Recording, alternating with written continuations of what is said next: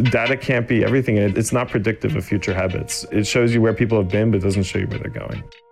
Hi, I'm Joel Pilger, and you're listening to episode 48 of the Rev Thinking Podcast, the conversation between creative entrepreneurs who know the best way to deal with the future is to create it. Today's episode is our annual Roundtable podcast at Promax BDA on the topic of We've Got Data, so who needs creative? Our guests are Steve Viola, Megan Kirsch, Chuck Carey, and Marcel Ziul. Welcome to Rev Thinking, the podcast for next-generation creative entrepreneurs. Now, here is your host, Joel Pilger. Hello, it's Joel. I'm your host for the Rev Thinking Podcast, consultant and partner at Rev Think. Good to have you with me today. I am pumped because today is our annual Roundtable podcast recorded at Promax BDA, the conference in New York City. Now, this was recorded last week, going live today here, Wednesday, June the 20th. Now, this podcast was recorded in the presidential suite at the Hilton Midtown Hotel in New York City. And I first want to give a big shout out and thank you to Kristen Huffines at Aspire Artists Agency. She sponsored this event and graciously allowed us use of their suite at the Hilton. So to find out more about Kristen and her company, go to aspireartistsagency.com. Now, first, before we get to the Roundtable podcast, a couple of quick announcements. Last week at Promax, we made two big announcements, we being RevThink. One is Cohort. So this is the group of creative entrepreneurs, not just associated with Promax BDA, but all of you out there, you business owners, you people that run motion design studios, production companies, agencies, and what have you. We are forming a series of quarterly cohorts that will be gathering in various cities around the country. And it's called Cohort with a Q. Now, to find out more, just go to revthink.com and you'll see a little shortcut on our homepage talking about Cohort. If you are qualified, just send us a note to see if you can get an invitation, because it is an invitation-only event to go to these quarterly dinners. The other big announcement was ACDC. Now, this is the Alliance of Content and Design Companies. This alliance is a movement in our industry that Tim Thompson and myself at RevThink, we are getting behind. Now, we're not the ones running it, but essentially this alliance is a bunch of companies coming together and saying, hey, it's time for us to start counteracting some of the difficulties that have been growing in our industry of running a creative business. So the big idea is we're going to develop industry standards, best practices, and we're going to create a shared legal resource to help us with negotiating contracts and improving how we all work together, because we know that we're better together. So to find out more about that, you can go to theacdc.com and find out more info. Would love to have you get on board with this movement and play a part. Okay, let's get to today's roundtable discussion. Our topic for this podcast that we did at Promax was, we've got data, so who needs creative? Now, the guests, to give you a little more info, our first guest is Steve Viola. Now, he's the SVP of Design at FX Networks. And if you know anything about Promax BDA, FX Networks has been the leading internal agency of the year for, I think, something like 7 or 8 years running. So all of the creative that comes out of FX, Steve has his hands on, and their body of work is brilliant. Also, we have Megan Kirsch. Now, Megan is the SVP of Marketing and Creative at Viceland. Viceland is a smaller network, but boy, are they getting a lot of attention. They are currently one of the darlings out there that everyone's talking about because of the way they're doing not only their branding and positioning, but their approach to content and engaging with audiences is really remarkable. Also, Chuck Carey, creative entrepreneur. Now, Chuck has done stints at Motion, where he was a leader at that creative agency in Los Angeles. He was also one of the founders and partners at Troika, which needs no introduction. Our other guest is Marcel Ziul. Now, Marcel is the creative director and founder at State Design in Los Angeles. You can find out more about them at statedesign.tv. And then lastly, the other two people on the panel are your illustrious hosts and panelists curating the conversation, Tim Thompson and yours truly, me. Okay, so here is our annual Roundtable podcast from Promax BDA 2018. It's really cool that each of you accepted our invitation to show up to this year's, what we call the Rev Thinking Annual Roundtable podcast. Because last year it was an experiment. We said, hey, we're at Promax. Wouldn't it be really cool to get some agency people, some clients together in a room and hash something out? So welcome to the second annual Roundtable podcast. It's really awesome to be with you guys. Now, I want to have everyone go around and introduce yourselves, because there's two people that I will say represent sort of the client perspective and two people that more represent the agency perspective. But let's begin to my left. So tell us your name, where you are, where you work, what's your role? My name is Steve Viola. I'm the SVP of Motion Digital Design for FX. We do all the on-air and a lot of digital branding for the network. We help launch a lot of the shows alongside our editorial teams. I've been there for about 5 years. So, yeah. That's your story. That's my story. Okay, Megan. Hi, I'm Megan Kirsch, and I head up the marketing and creative for Viceland. So I handle all the branding for the network, the paid media, the social media, the creative, on-air creative, off-air creative, interstitial creative, all the short form that we do for the network, on-air promo scheduling, and I think that's it. And just it's kind of like five few other jobs in one. For good measure. Basically. Wow. Sorry, yeah, but it's a much smaller network. So I came from A&E and History Channel, and then AMC before that. So you have some history and experience with what you would call the bigger networks. Correct. But you consider Viceland what do you new. call We're it? new on the scene. You know, we were like a little over 2 years old. So Okay. Smaller network, but a lot more responsibility. That's it. Marcel, you're up next. Yeah, I'm Marcel Ziu. I'm creative director and founder of State Design. I've been running State for about 4 years now, and I handle creative and everything else at the studio with, my team. Right, and full disclosure, Marcel is a client of mine, so I know all the dirty secrets. That's dangerous. Yeah. I'm Chuck Carey. I guess I would describe myself as a creative entrepreneur. I've spent my career on the agency side of the equation, started in traditional advertising, then I moved over to entertainment marketing. I founded Troika, and I left there maybe 5-6 years ago. The last 3 years I've been with Motion, which was a great experience. And now I'm kind of in an incubation phase for my next agency. Love it. Welcome. Thanks. And I'm Tim Thompson, the founder of RevThink and the Chief Revolution Thinker, and co-host with Joel here tonight. So glad you guys can all be here. Thanks for joining us. So why are we here tonight? So of course I warmed everyone up because we did some preparation calls getting ready for tonight. But I was telling a little brief story of, I think it was either 2 years ago or 3 years ago. Tim, you and I were leading a session, and one of our guests was Trisha Melton, who at the time I think had left Turner. Yeah. And she was speaking to a room full of creative entrepreneurs. So these were agency, studio, production company owners. And she made this really bold assertion about the role of data and analytics in doing her job, in marketing and promoting an entertainment property. And she sort of threw down this bold statement that said, hey, you guys, if you're not doing data, whatever that means, but if you're not doing data, you're missing out. And on the one hand, I found myself saying, wow, that's really interesting. Maybe that's where all the opportunities indeed lie in this space. But in the 2 years of processing it since then, being a former agency owner myself also, I don't know about that. And that was really the question I've been marinating on for a long time. And I thought, wouldn't it be cool to get us together and talk about this? Because data is a word that everyone throws around like it's what term would you give data? Is it a panacea? Is it a promised land? Is it a silver bullet?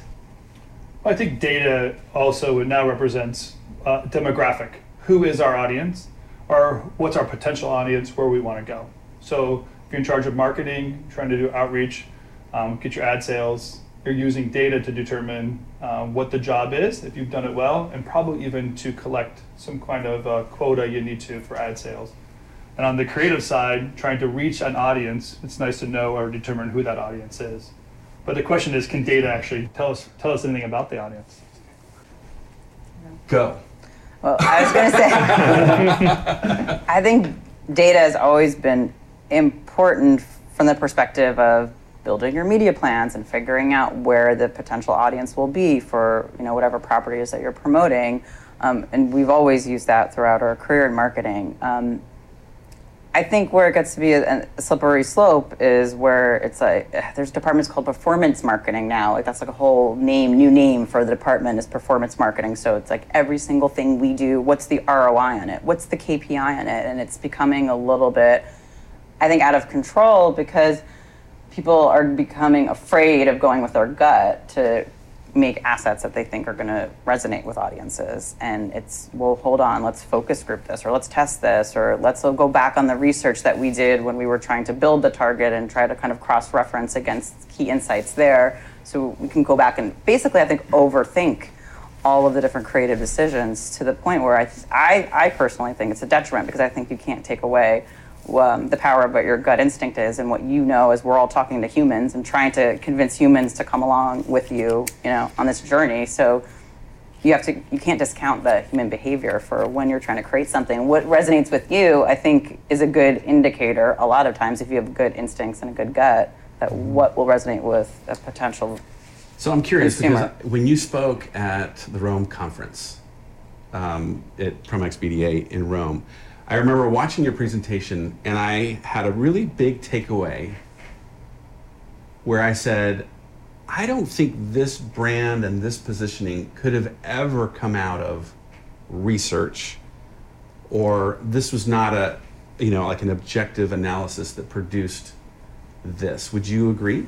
Completely. It was actually the opposite. I mean, everybody advice was always rejecting for a while of data. It's like, no, we know it's a street smart. It's like we're completely driven by gut and instinct, and we know what's cool, and we're creating this emotional connection with our audience. And I think when Viceland came around, it was a little bit of, hey guys, there is value to be placed on some data. We do need to understand a little bit. We did segmentation study. We figured out who our viewers were. I've done focus groups with them before because it's good to just help you understand, who are these people that I know I'm already connecting with and building kind of evangelists around? How can I understand a little bit more about them so I can just at least have that in my mind when we're creating new campaigns and creative to resonate with them? But yeah, it's absolutely was built out of, it's human. It's supposed to be it's imperfect because it's human. Yeah. Well, the research I did about Spike Jonze and the way the network, various properties but he as a driving force seemed to be very much like, it's going to be driven based on gut and instinct and intuition. And it's just cool to see that it feels like that mission and that purpose, that positioning has remained intact, at least based on what I saw in your presentation. It was just really interesting to see, here's what a brand looks like that's coming from a place that's not trying to be all things to all people. It's not trying to tick all the boxes of a certain demographic or what have you. Steve, I'm curious to hear from you because I know you spent years on the agency side, right? Somewhat, yeah. Somewhat. But you have some agency side experience, which I think makes you a really great client is what I hear, but that's beside the point. Is data something that's increasingly part of the conversation for you doing your job? It is increasingly a part of the conversation with digital platforms and trying to figure out where to navigate the new landscape. Nonlinear viewing has really changed the landscape. But for the most part, what we try to do in marketing is try to be true to the content. So we really trust our studio. We're big fans of the content that we produce. And so we kind of let the studio determine the content. We market the content to what it is, knowing that there is an audience for that content, and let the chips kind of fall where they may. For the most part, we don't do a lot of testing. Most of the data that we use does come from analytics when it comes to viewership habits and platforms and things. But so a lot of it comes to target marketing for certain sales approaches for media planning and things like that, but we don't use it a lot when it comes to the actual creative. The creative really derives from the content itself, and you try to be true to that content. I think that we're lucky in the fact that we have such good content that we can just rely on that. For sure. I think that's always been kind of the give and take in entertainment is whether you can sell it for truly what it is versus whether you have to kind of sell the audience for what it's not and hope they come anyway. Yes. So I was guilty of that several times. Yeah. I will not lie. Where the promo was much sexier than the actual show you were driving somebody to. It always has to be. I think. But you have to leave questions. Isn't that our job, right? Yeah, absolutely. Is to create that curiosity and drive somebody to hopefully then consume and have an experience that resonates. I'm a big fan of you have to raise questions and awareness, but you don't want to give it all away. And I personally think that people don't know necessarily what they want. So I think the data that leads you to that shows you where people have been doesn't tell you where they're going. What I have viewed does not determine what I'm going to view. And I think that we're very non-linear beings. So I take data with a certain grain of salt in that way. I don't know. Netflix sure tells me what to watch next, and sometimes I just press that. Watch next. See, it's broken for me. It's like to me, I call it the middle aisles of Blockbuster. I mean, it's like I log in there, the algorithm's broken for some reason, and I like because your kids are logging on. Yeah, it's Walmart. Yeah, it is. Yeah, it's Walmart. Yeah. And if the algorithm doesn't work, you give it a few seconds, you try the search function, you can't find anything, I'm out of that app. I mean, data can't be everything, and it's not predictive of future habits. It shows you where people have been, but it doesn't show you where they're going. It maybe shows you a pattern, and then you can have a pattern to follow. But I think I was reading a simple book to my kid the other day called The Missing Piece. I don't know if you guys have read that. It's a super simple book, but it's like a life lesson. Because us as humans, we're always, it's part of life, always having that missing piece. We're always trying to find what's next. There's never been a situation that, everything's figured out. There's always something that we're trying to find. And once you found it, you're like, oh, okay, cool. I need another missing piece to keep going. So I think data doesn't solve that, because you always need something else. Well, here's a quote that I found that I thought was pretty on the nose of what we're just talking about. It was from Andy Price, who's at least at the time was head of Amazon Studios. Maybe he still is. But he said, in deciding which shows will work, though Amazon is a tech company, data can only get them so far. You can look at what people watch, but you can't be too deterministic about it. The show that will be the real game changer will be a rule breaker, not what people are watching today. So it's almost like what you're saying. You can't extrapolate based on today what's cool that tells you what's going to be great and cool tomorrow. Would you predict that all these memes that are so silly sometimes that we watch, that they will be successful? No. Even with data, you'd be like, no, I would never let a Korean guy dancing crazy and having 200 million views. Never. We won't predict that. Yeah. No, but to piggyback on that, in one of the articles you had sent out, it was, Reed Hastings talking about his use of data. And one thing they talked about, which I love, was directionality, which is you can't have it do everything, but you can have it get you in the right direction. What I like about that, and what I think is part of the relationship the agencies have with brands and content, is we're trying to get on the same page, right? You guys have great content, there's certain themes, there's certain characters, there's certain essence of the show that you want us to understand, and then come up with ideas to help market those pieces of content. So what I like is that when it helps narrow it down, because we spend a lot of time doing things people call buckets, pillars, whatever it is. It's all euphemisms for trying to organize how we think about the themes or the potential themes within content or a brand. So to the extent that data can help us get there faster or more accurately, that gets me excited. That's what I think is a great zone. Well, and I think it's curious that for the most part, I don't know of any networks or brands that really go the full mile in terms of, here's all the data to our agency. Not at all. It's very filtered. It's very, very filtered. And I actually think it's for good cause, because I think most agencies don't know what to do with it. Right. It would be overwhelming. You talked a little bit about paralysis, right? It's if you don't tell people what it means, right, what the significance of something is, if you don't distill it to that. But then I think sometimes people are afraid to distill it too far, because then they don't want to short circuit the creative process, right? We do have that issue. One of the big things for us when it comes to, especially our launch campaigns, is there's this kind of derivative process where you talk about the pillars. You talk about what are the themes, what are the concepts, what are these underlying themes of the show that we can extrapolate out to turn into a launch campaign that will interest people. And there's a derivative process that you go through where you start breaking these themes down into very simplistic terms and figure out then how to build upon that again. And the data doesn't show you how to do that. Data might show you what themes might be successful to extrapolate. Then again, you might do that on your own. But how do you get from point A to point B, and really then C and D, to actually generate the ideas to help launch and market a show, which are meant to be interesting ideas, things people haven't seen before, to really entice people. And those are all things that we have to kind of conjure up out of our own consciousness, out of the pillars of whatever the show's about. And that's something data can't do for you. Completely. And is that why you look to creative partners? Because you can essentially say, okay, I've identified certain patterns, buckets, pillars, what have you.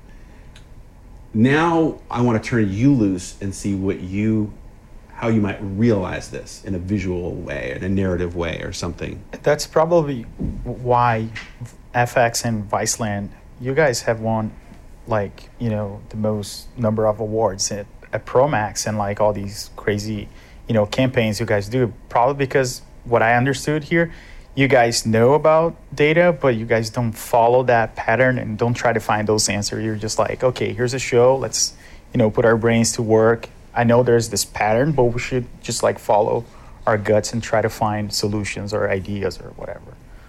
Yeah, and I would say you guys, FX is the only other brand that we totally look up to and respect, and one day we'll beat you. And because I know, and I think Stephanie is amazing. I never met her personally, but I can tell that the creative process is really respected over there, and it's not the same. Look at, I don't want to be shit talking, but HBO is not what it used to be. I think from a creative perspective, the shows are good, but the marketing is not what it used to be. And I think because there's so many people involved, and you have so many voices, and there's showrunners and talent, and a lot of layers can really dilute creative. Right. And compromise. Yeah, and I think what's great about Viceland is I'm just approving it. I'm like, that sounds good, put it on the air, go ahead, put it on social, go for it. It sounds great, and I'm empowering 23-year-old kids to come up with ideas and then go shoot them, put them on the air, and keep trying, because we have nowhere to go but up.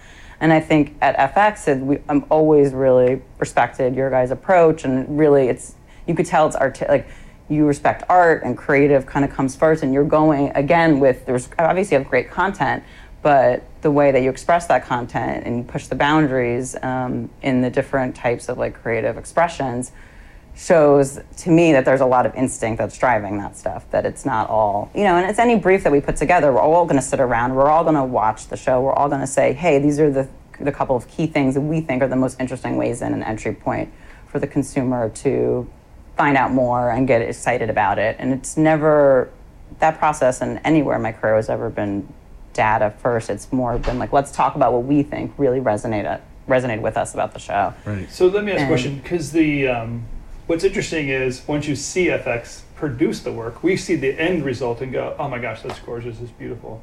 But in the process, there is some discernment needed. Is that creative going the right direction? Are they hitting the mark? Are they not?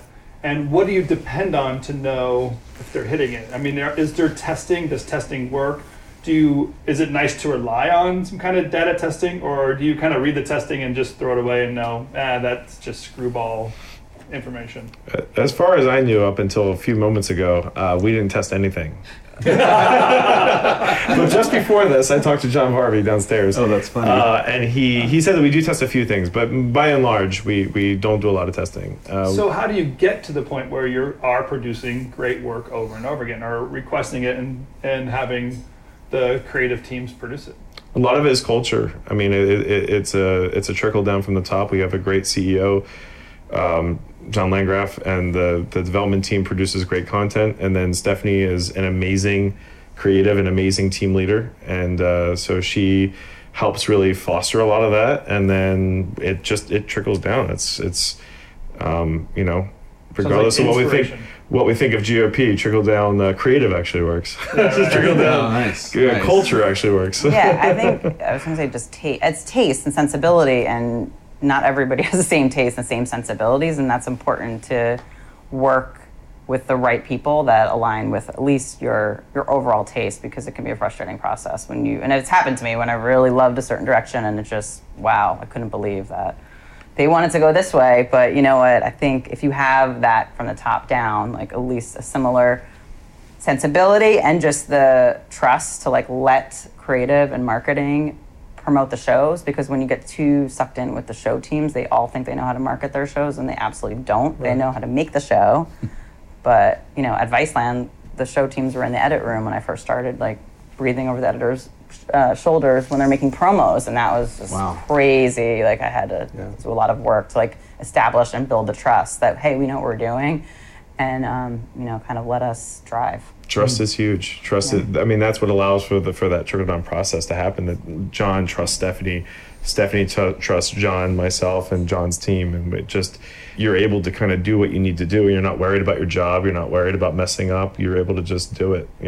Really comes out, and you're not relying on data to back you up.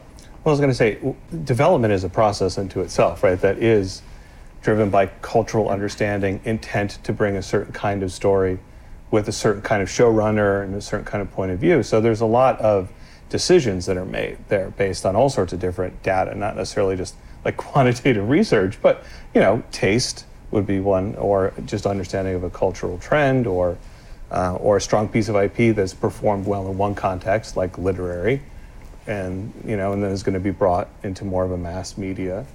So I think it's an indirect form of data that's used all the time, right? It's the whole system is built to reduce the uncertainty and the probability of failure, right, through many, many gates. So it's not like by the time it gets to us, there isn't a lot understood about a lot of what we're helping to market. Does that make sense? There's a difference. Yeah, I'm hearing you say there's a difference between objective and subjective data, or, like hard data, soft data, but both are still actually really useful. Absolutely, yeah. Especially in entertainment, which is art.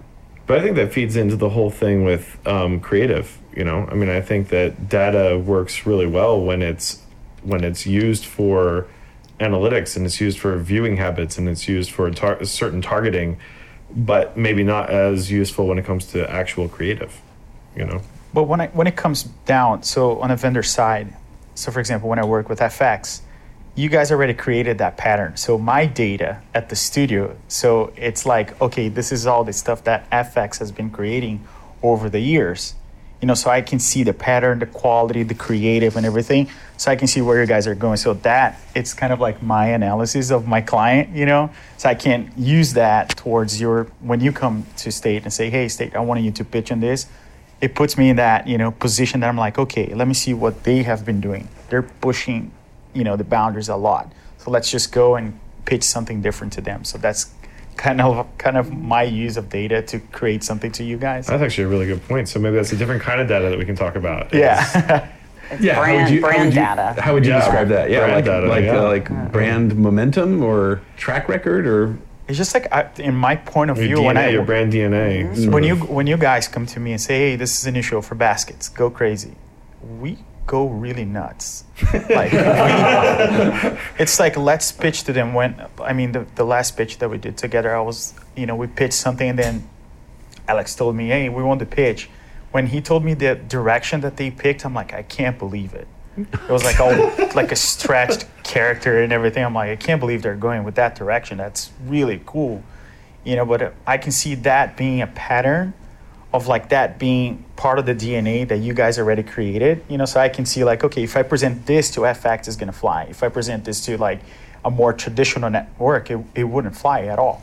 Well, I think what you're getting into is that both brands represented here are pretty unique in that I think you guys have a really good sense of who you are. And when you have that, it's so much easier to be daring.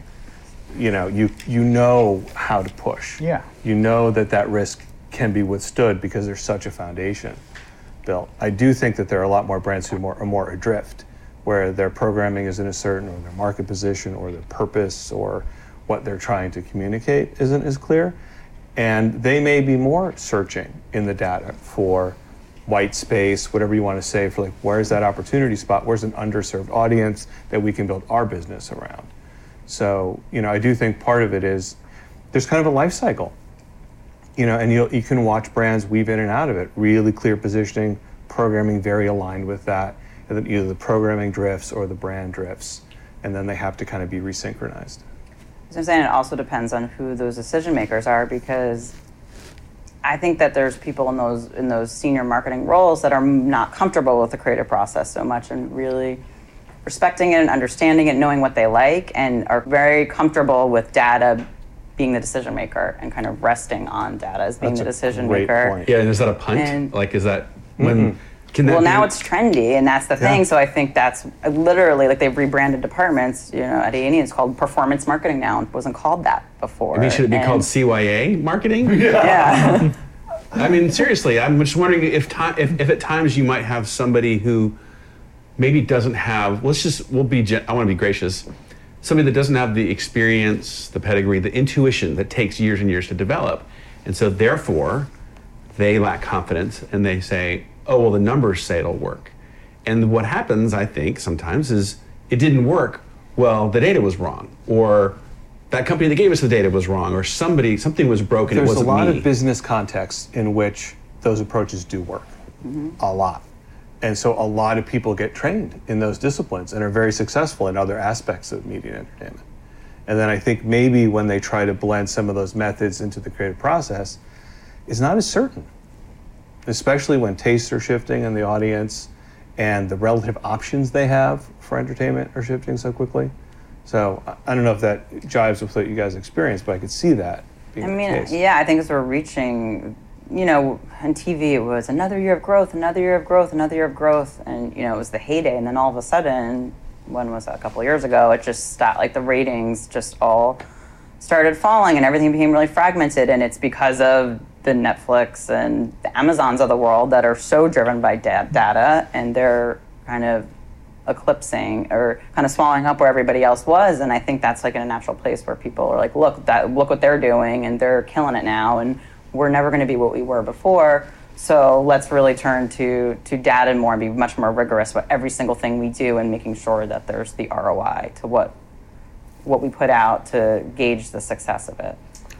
I have a quick point. So if, let's say, all these Netflix and Hulu, they're all using data, and it kind of comes from the same kind of like place, don't you think that they become all convoluted, looking all the same? Because right now, so for example, I go to Netflix to watch a show, and I know what I'm getting, but I can see now how, for example, Amazon Video or like Hulu, they have kind of like great shows, and it feels kind of like it's all blending together. I feel like at some point, if they're merged, if they change names or everything, it's all going to look the same. Don't you think that data is actually making everyone to look kind of like the same thing? Well, let me throw this quote at you. Jeff Bezos said, when we win a Golden Globe, it helps us sell more shoes. And so clearly their strategy is, as much as they're interested in making sure that they, get viewers on their platform, what they really are doing is selling stuff on Amazon, and they're driving an audience using Golden Globe winning shows in order to get that audience member in order to sell the other stuff. But they're still having problems of telling people that their Amazon Prime subscription has the Amazon Video. Yeah, possibly, but I wonder what. I don't know if they're seeing the same beyond that, thing. the idea of getting an audience in order to sell the products, because even in linear television, you have advertisers. That's right. where the money's being made. So there is a job to actually get audience members, know what they're looking at, so that they can watch the shows. They're selling CPMs. That's right. That's capture that audience and then convert it to advertising. Beyond the content, you guys are talking really about the content, but I want to know where the money is being made and spent is still in advertising and selling products. So do you guys understand or use data at all to build a marketing strategy to build an audience to sell the products? And then how much does that affect the creative entities when they have to deliver goods for that same audience? Well, I think that's really interesting for Amazon. I think that's true for Amazon, but I think they're just a single entity out there with amongst a lot of others. When you look at Netflix, I think that they're using a shotgun with a scope. Their algorithm is their scope, but they're still firing a shotgun. I think the problem is that they just create so much content, so much. And I mean, even with how much they've tried to scale up, they can't keep up with marketing the content that they're producing. Yeah. So you've got so many people trying to market these things. You can't brand and create awareness and drive viewership to 100 pieces of unique content a year. It's crazy. I mean, it's the paradox of choice, right? It's diluting your own ecosystem. But what's also interesting is we've all been trained through the classic marketing funnel, right? So we have to build awareness, and then eventually that becomes consideration, and then down through the funnel. Whereas perhaps in that context, they don't quite have to do that because the algorithm does a little bit of that for you, in the sense that if they can build a certain amount of science fiction product and you happen to really like that, it's going to keep giving you more science fiction options in different proportion than you would get to other maybe genre content. And their main goal is for you not to cancel, which is very different than your main goal is to get TuneIn, or at least TuneIn Plus, on some regular basis, so it can be measured by Nielsen and then sold it up front. So at what price do people start dropping when you experience churn? Because they keep upgrading their prices. Yeah, no. At some point, you're going to experience churn. Absolutely, there's a limit. Yeah, and that's what everyone wonders. That's what all the analysts on Wall Street constantly wonder. Where is the limit? When does this break? Cable has a high price, so when it hits the same price of cable, then you might be near it. But I don't think right now.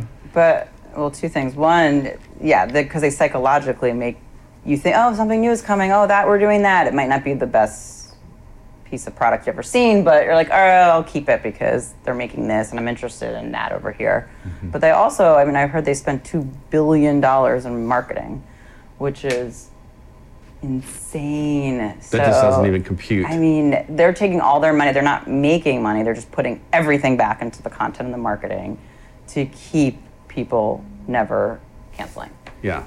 And it's a totally different ballgame than what we're doing, which is trying to build brand loyalty and evangelists for your brand, even for an FX too. Obviously, you guys spend a lot of time making sure the product at the end of the day, you can't just algorithm this show. We have sci-fi and this piece of it and this piece of it, crank out a show, and then it's pay the actors a ton of money, get the production schedule going really quickly, and it's fine, but I just feel like there's not as many.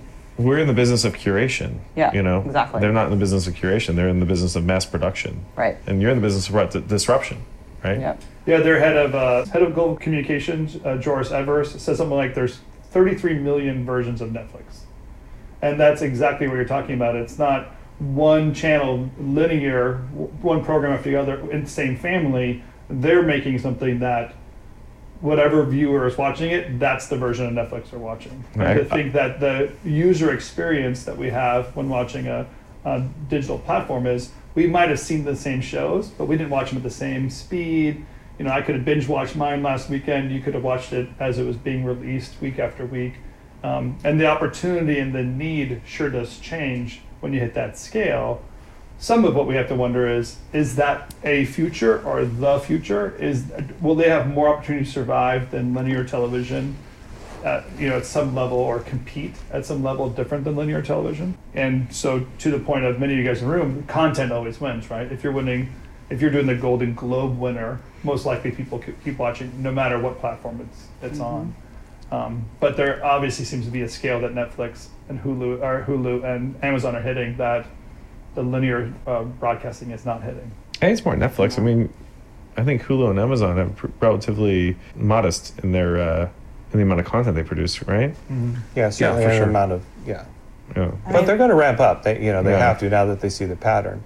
And then if Hulu becomes essentially Disney's Netflix competitor, that's going to be really that will interesting. get very interesting, and will be interesting for you because then it'll change maybe even how you fit into the portfolio of storytelling, which could be a really great thing because I'm talking about FX now, there's a well-defined brand voice there. So it would fit really well into kind of a spectrum of content kind of approach. And there's also another layer, which is the user experience. It's very different to watch linear television than it is to access. And this may be what you're talking about, your conversation with John earlier, where you're getting more feedback maybe from the app environment that you guys are in now, or how your shows are consumed there, or not. But I guess one of the things that I've thought about too is that in linear television, we had to make a lot of assumptions over the years on how people consume things, or caught up. Even just catching up, right? Like season returns is a whole other kind of marketing, right? How do you not lose that momentum between seasons, or how do you help people catch up from one season so they're not boxed out of the second season? And that is a whole thing that exists in linear that may not exist in streaming as much. Yet it still does, because some people drop the entire season on you, and some people dole it out week to week, right? So even there's kind of a whole different, I can't put a bow on it, but there's a lot going on that we all have to contend with and see what the implications I think there's just are. too much content, I think, really, at the end of the day. And especially in like the scripted world, I think even what you were saying, how things look the same, I think it's just because everybody's got a scripted series out. Like AT&T is making shows, for Rec TV is making shows. It's just... But don't you think Apple's that in it now, and of Apple, course. that'll Like- be really interesting. Okay. But that becomes like, so for example, to me, going back to that missing piece. So content was the missing piece for me. Like, that's why we're like, desperate for content. Now there's too much. And we're like, don't you think that we're going to get to some point that we're like, maybe we don't need this? I remember like, a few years ago, we were like, Facebook. Oh my God, we all needed this so much. Now we're all hating it. They're losing users like on a daily basis that they would never imagine. Like, I think it gets to a point that we're like, I can't stand this anymore. I think I actually reached that about 3 weeks ago. What, on Facebook? No, because There's sad too like much. a year ago. Netflix saturation point? no, so as a voting member of the Emmys now, I get the 4-year consideration. So these are the DVDs and Do you get the physical deliveries? Yeah. Yeah, oh yeah. The physical deliveries. Kill like And forests. Netflix's stack. It's Yeah. So what's ridiculous. interesting is, I get this beautifully mass-produced binder of Netflix top properties, right? And then of course Amazon shows up, and then Discovery, and then Food, and whatever, and then Netflix shows up again, and then Netflix shows up again, and then Amazon shows up again. And I'm telling you, I have a crate sitting in my dining room of stuff that I'm like, even if I was a total junkie, I couldn't binge watch for a straight year and get through this. So this is what Dina says, you have to cancel your Emmy. Yes. Believe me, they're like, okay, this is great. I think, really? But it is sort of ludicrous. I've been thinking about how can I take a picture of all this in a way that would help people grasp, wait a minute, something's really, really changed. And I think it is very much a paradox of choice, because when you are in the grocery aisle and you have the 3 or 4 cough medicines to choose from, you're kind of like, okay, this one looks good, I'm good to go. But if you have 80 cough medicines up there, a lot of people won't buy anything. That's why I love Trader Joe's. Yes. They give you the one Yes. single labeled option. It's Maybe we should use It is, data of course. during the for your consideration campaigns. Yes, please. No, but you're right, Chuck. I think you're right. That's what a brand is, ultimately a navigational aid, and That's exactly it's what a it promise, is. right? Yeah. A shortcut to content that you want. Yeah. Curated content. But I will tell you that the crate of 100 DVDs I have, they're all incredibly well branded. Sure. There's just 100 of them. So, No, but- I mean brand in the sense that it's a seal of some kind of point of view. Right. Quality visual identity, I think, is different from a really good brand. Distinction and standing out from the crowd is different than just a good visual identity. Interesting. Sure. So what in your stack jumps out at you as this is what I'm going to watch next? Well, it's probably more of a campaign than a brand. Yeah. Because it's a really clever packaged thing that looks like a top secret, dossier or something. I'm like, well, that's really cool. What the brand is, I don't know, but the campaign got my attention. Yeah, that one was cool. That was Netflix. I can't remember what it was. I know but what that it was. cool. Yeah, it was the it was the David Fincher one Was it? on Netflix. Yeah, that had all the little I like just the know manila House of Cards. folders. Yeah. How's- No. Yeah, ours The other was one. literally because we The don't other have much Mind, money. It was just- Mindhunter. Mindhunter, yeah. It was the Mindhunter. Yes, it was one. Mindhunter. Yes. Because I That was remember, cool. all right, my daughter and I both looked at it and went, ooh, that looks cool. We should watch it. So there you go. Yeah, ours was just like a zine in a resealable plastic bag with a USB. We wanted to just put in a piece of paper, just put our URL, and that's it. But you know But what? they won't let us I do remember that. that. Like it's memorable because it's kind of like it's almost like an anti-brand. Right. It was like with IFC last year. I think I don't know if they broke the rules or not, but they They sent out a did, yeah. USB key. Yeah, they break box. the. We were like with Yeah. every year where we broke the rules, and then it's written in the rules the next year. There's a lot of rules with Emmy that's a little insane because the whole thing, it's a monopoly. The company that does the mailing, like they own the list, Oh, of so course. that's the deal. You pay all this money for them to send it to those 20,000 people. Gosh, where are these businesses? I'm when telling talking you, about I'm like, business? what am I doing over here? That's exactly what I should I be do have a question doing. though. Both of your brands are part of a bigger portfolio, right? I don't know if is FX being part of the Disney portfolio now.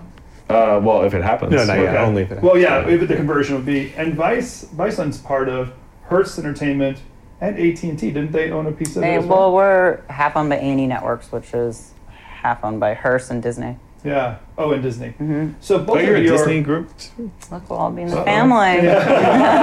We're like the stoner This is cousin of like, A&E, is what I so call like it. stepchildren, Yeah. stepbrothers. We think this is like a short thing, but But we'll see what happens. Do you guys see yourselves as part of that overall portfolio, where that a consumer can say, if I'm on the Disney platform and now I have your brand and your brand, I'll know, oh, I want to be part of the Vice content and that stuff, or the FX content and their work. I mean, I think it's more just helpful for business reasons than from the consumer perspective. It's great for us because we can use A&E's sister networks for cross-channel support. They help us with distribution marketing. On the sales side, we like join forces, but on the consumer side, we kind of want to stay away. Like we want to be our own identity. But as a consumer, don't you think that helps me say, oh, I love Viceland's shows, so I'll tune into your part of the It's portfolio. curation and navigation. Yeah. I Yeah. mean, you go into whatever portal you're in, and then you want to go find the content that you want, and that's where brands come into play. It's like trying to navigate the Louvre. You got to eventually choose which one to Wayfinder, go with. That's why I think Disney is such a great system compared to all the others. Is that you go into Disney, and let's say Disney comes out with a new app, and they've got all these sections, right? And you've got Marvel, you've got Pixar, you've got Lucasfilm, and then you've got FX, you've got Viceland, and you know where you're going. And you say, I want adult scripted content. I go to FX. I want something disruptive and interesting and new. I'm going to go to Viceland. I want something that's just like a fun blockbuster. I'm going to go to Lucasfilm. Like you know where you're going. You know what you're looking for, and it's all segmented based on these brands. And that's why people like brand. That's the power of brand. But that's because they're curating it like that. I don't think anyone would even know before that some of those brands were attached to each other. Exactly. From Yeah. the consumer But they have become much more standpoint. front and center than studio brands used to be. I mean, those all now represent a certain genre or approach or type of content that is well known to the consumer. It's interesting. One of the things I loved about the article you set out, the median age at Netflix, 32. That's like 20 years younger than your television. Yeah, Yeah. 20. Employee Yeah. or viewer? Viewer. A viewer.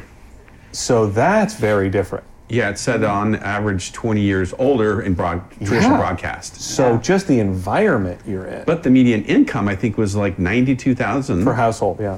which is said, well, much that's more affluent. And yeah, that seems more affluent than I would have even expected. Oh, yeah. So it was just, I found that curious as well. You guys reading that data again? Yeah, exactly. What do you do with that? what I think that means is that people prefer to consume it in that mode, whatever that mode is. Streaming, curated, algorithm-centric.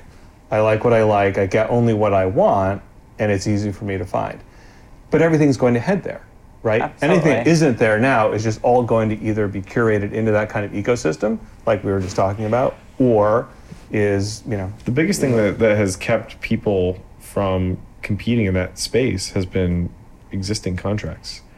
I mean, should everyone have been able to freely produce direct-to-consumer products like Netflix right when Netflix came out? That would have happened across the board. You saw it with HBO Now. They were one of the first people that were freely able to do that. You're going to see everything going that way as contracts continue to change and people were to buy back rights and licensing to all the different pieces of content. It's all going to go that way. Yeah, but the networks make so much money from the distributors, so that's the one thing where they kind of need them to back them up. So even HBO now, I don't think was a huge success because of all the revenues you get from affiliates is a huge you don't want to bite the hand that feeds you. We're going through that right now. You don't want to bite the hand that feeds you. Yeah. Well, it's also like, I know this is a totally different topic, but then there's a Nielsen situation. That, Ugh. I mean, that I have a plan for Nielsen. That is my monopoly plan. Will be the death of many brands, but I mean, I think we're going to be in a space now where it's going to get small. The universe will get smaller. Look at like Discovery and Scripps. There's look at all of these kind of right? consolidations happening, and certain networks will fall. All right, so it's. I'm going to shift this to maybe a sort of concluding question. What are you excited about? I mean, based on what we've been talking about, I'd love to hear each of you just sort of comment briefly, like, what excites you in terms of if we were sitting here a year from now, we were looking back and saying, wow, that was really cool. This happened, that happened. I was able to do this with my brand. I was able to do this with my agency. Does data have a part in that? Or is it, are you going to continue to trust the instincts and go with what you know? And Marcel, I'll let you start. I can start with that. I will always fight data.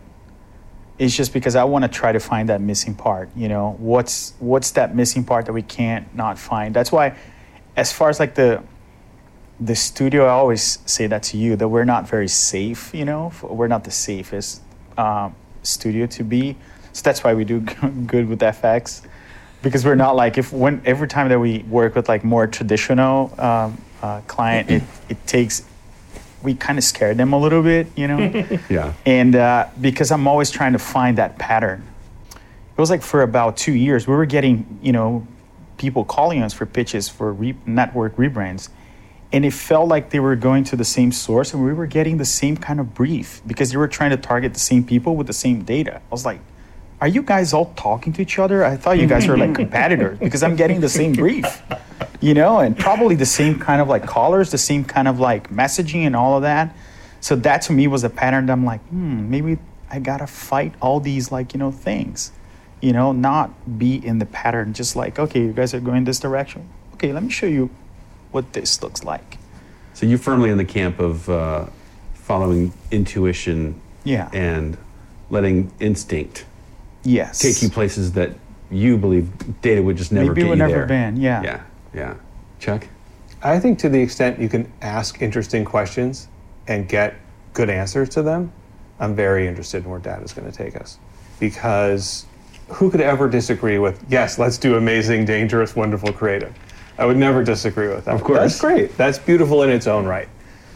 But not all business problems can be solved with that approach. Some are more complex than that. And so you do have to ask questions. Why are they doing that? When do they stop doing that? How often do they do it, right? Things like that. Because what you have to do is then reorient your mind to like, what am I even trying to solve, right? So to me, I love those kinds of problems where you're trying to like dig a couple layers deeper. What's really going on in the behavior in the audience relative to whatever the situation is you're trying. So I get very interested in data. And so what I'm interested in is it getting out of the research department and starting to move more into the marketing groups, then eventually into the creative vendor ecosystem, where we have common tools or some kind of common language where when we're trying to solve complexity, we can all have that conversation in a time frame that's actually useful to you guys, because you're moving fast, right? We can't stop and ask these questions that would take 6 months of study. But if there's a way to, to shorten that response time, that we could be working more closely on identifying what the issues are, that could get exciting. Mm-hmm. All right, Steve, give us a client perspective on that question. I think I would agree with half of what Chuck said. I mean, I think that I think half of the bad half. No. I think data, the correct half or the incorrect data does have its uses. I think that there's so much that you can look at in terms of viewing habits and figuring out where people are headed. You can see like trends, you can see that stuff and it's interesting. But, I also think that there's a lot to be seen with data where you can see where you can look at data and you can see 4 different correlation graphs and you can make whatever deductions you want to make from that data, you can prove with all these different graphs. So it's hard to even extrapolate exactly what you think you're getting out of that data. But I do think it's useful in terms of trying to guide the way when it comes to targeting and positioning, figuring out, where to focus your money when it comes to planning.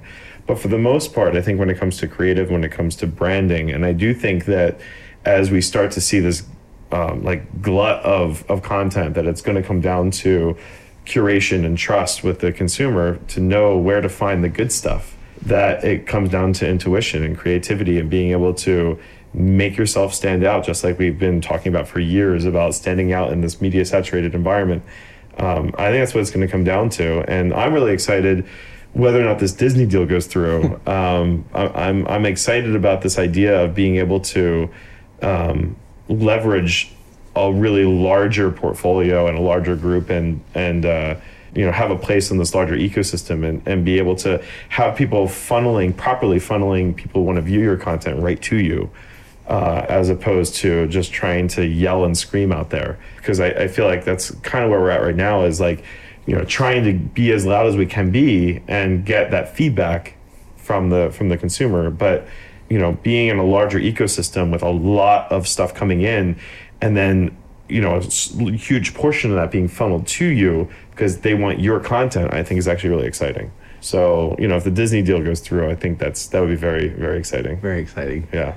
All right, Megan, what are you excited about when you look out the year ahead? And I'm just excited that we take so many risks, and we really are in a mission to be a cultural, a passion brand beyond just the content. So a lot of the stuff I do is beyond even what the shows are. We have a bus that we take to all these cultural events that has 50,000 Instagram followers. That's like a character in our world that we film content on. We put that on air. We have this meaningful connection with our consumers that's really unique.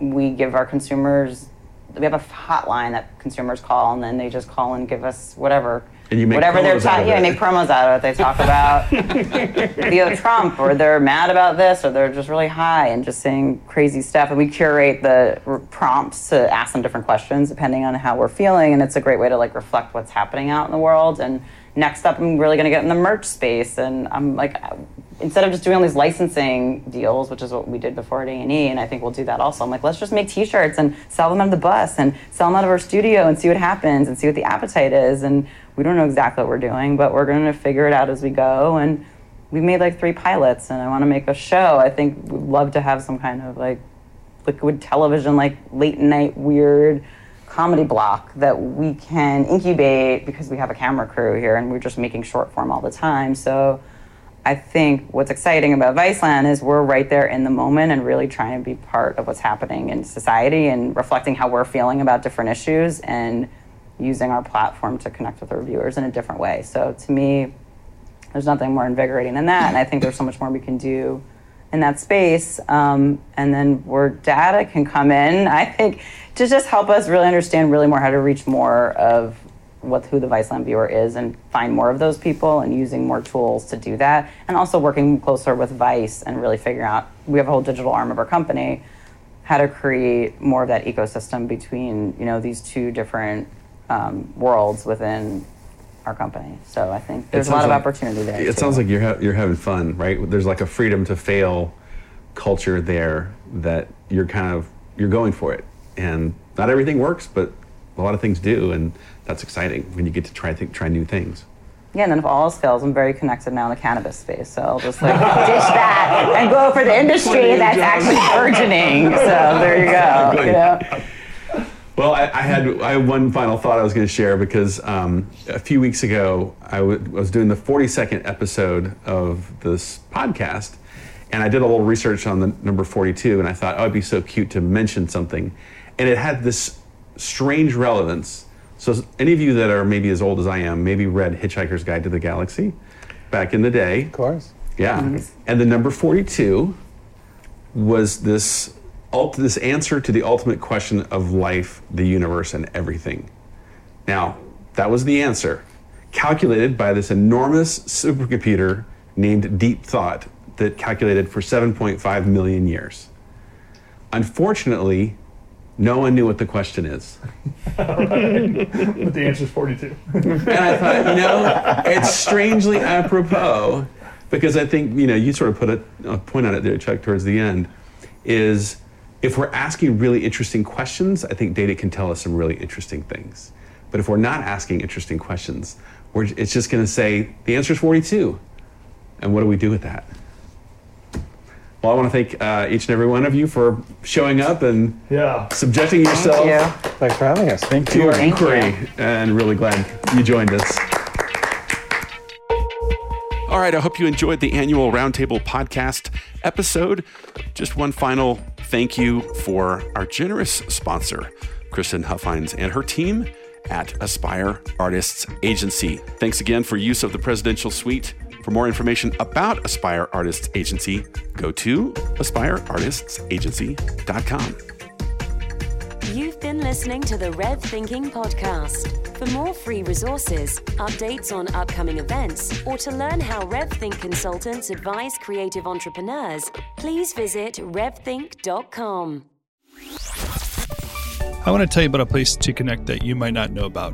It's our online community called Rev Community. It's a great place to get to know other creative business owners like yourself, to share some thought leadership and read other encouragement, to be challenged in this new marketplace, new technology, ideas, economic trends. And it's a place to research.